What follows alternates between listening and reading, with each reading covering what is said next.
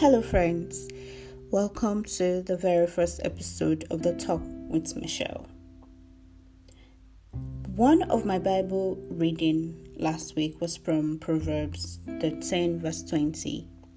He that walketh with the wise men shall be wise, but a companion of fools shall be destroyed.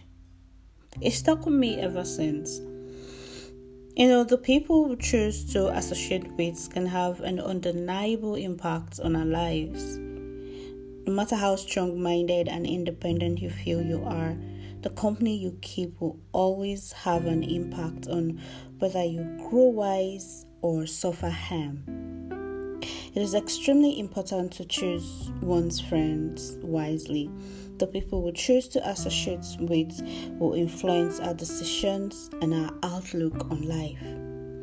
So today, on this very first episode, I just want to encourage you to, surround yourself with those who encourage you in healthy choices, mentally, spiritually, financially, and emotionally. And I also want you to remember that thriving happens in a wise and supportive relationships that propel us into all that God created us to be. Thank you for listening. Till next time.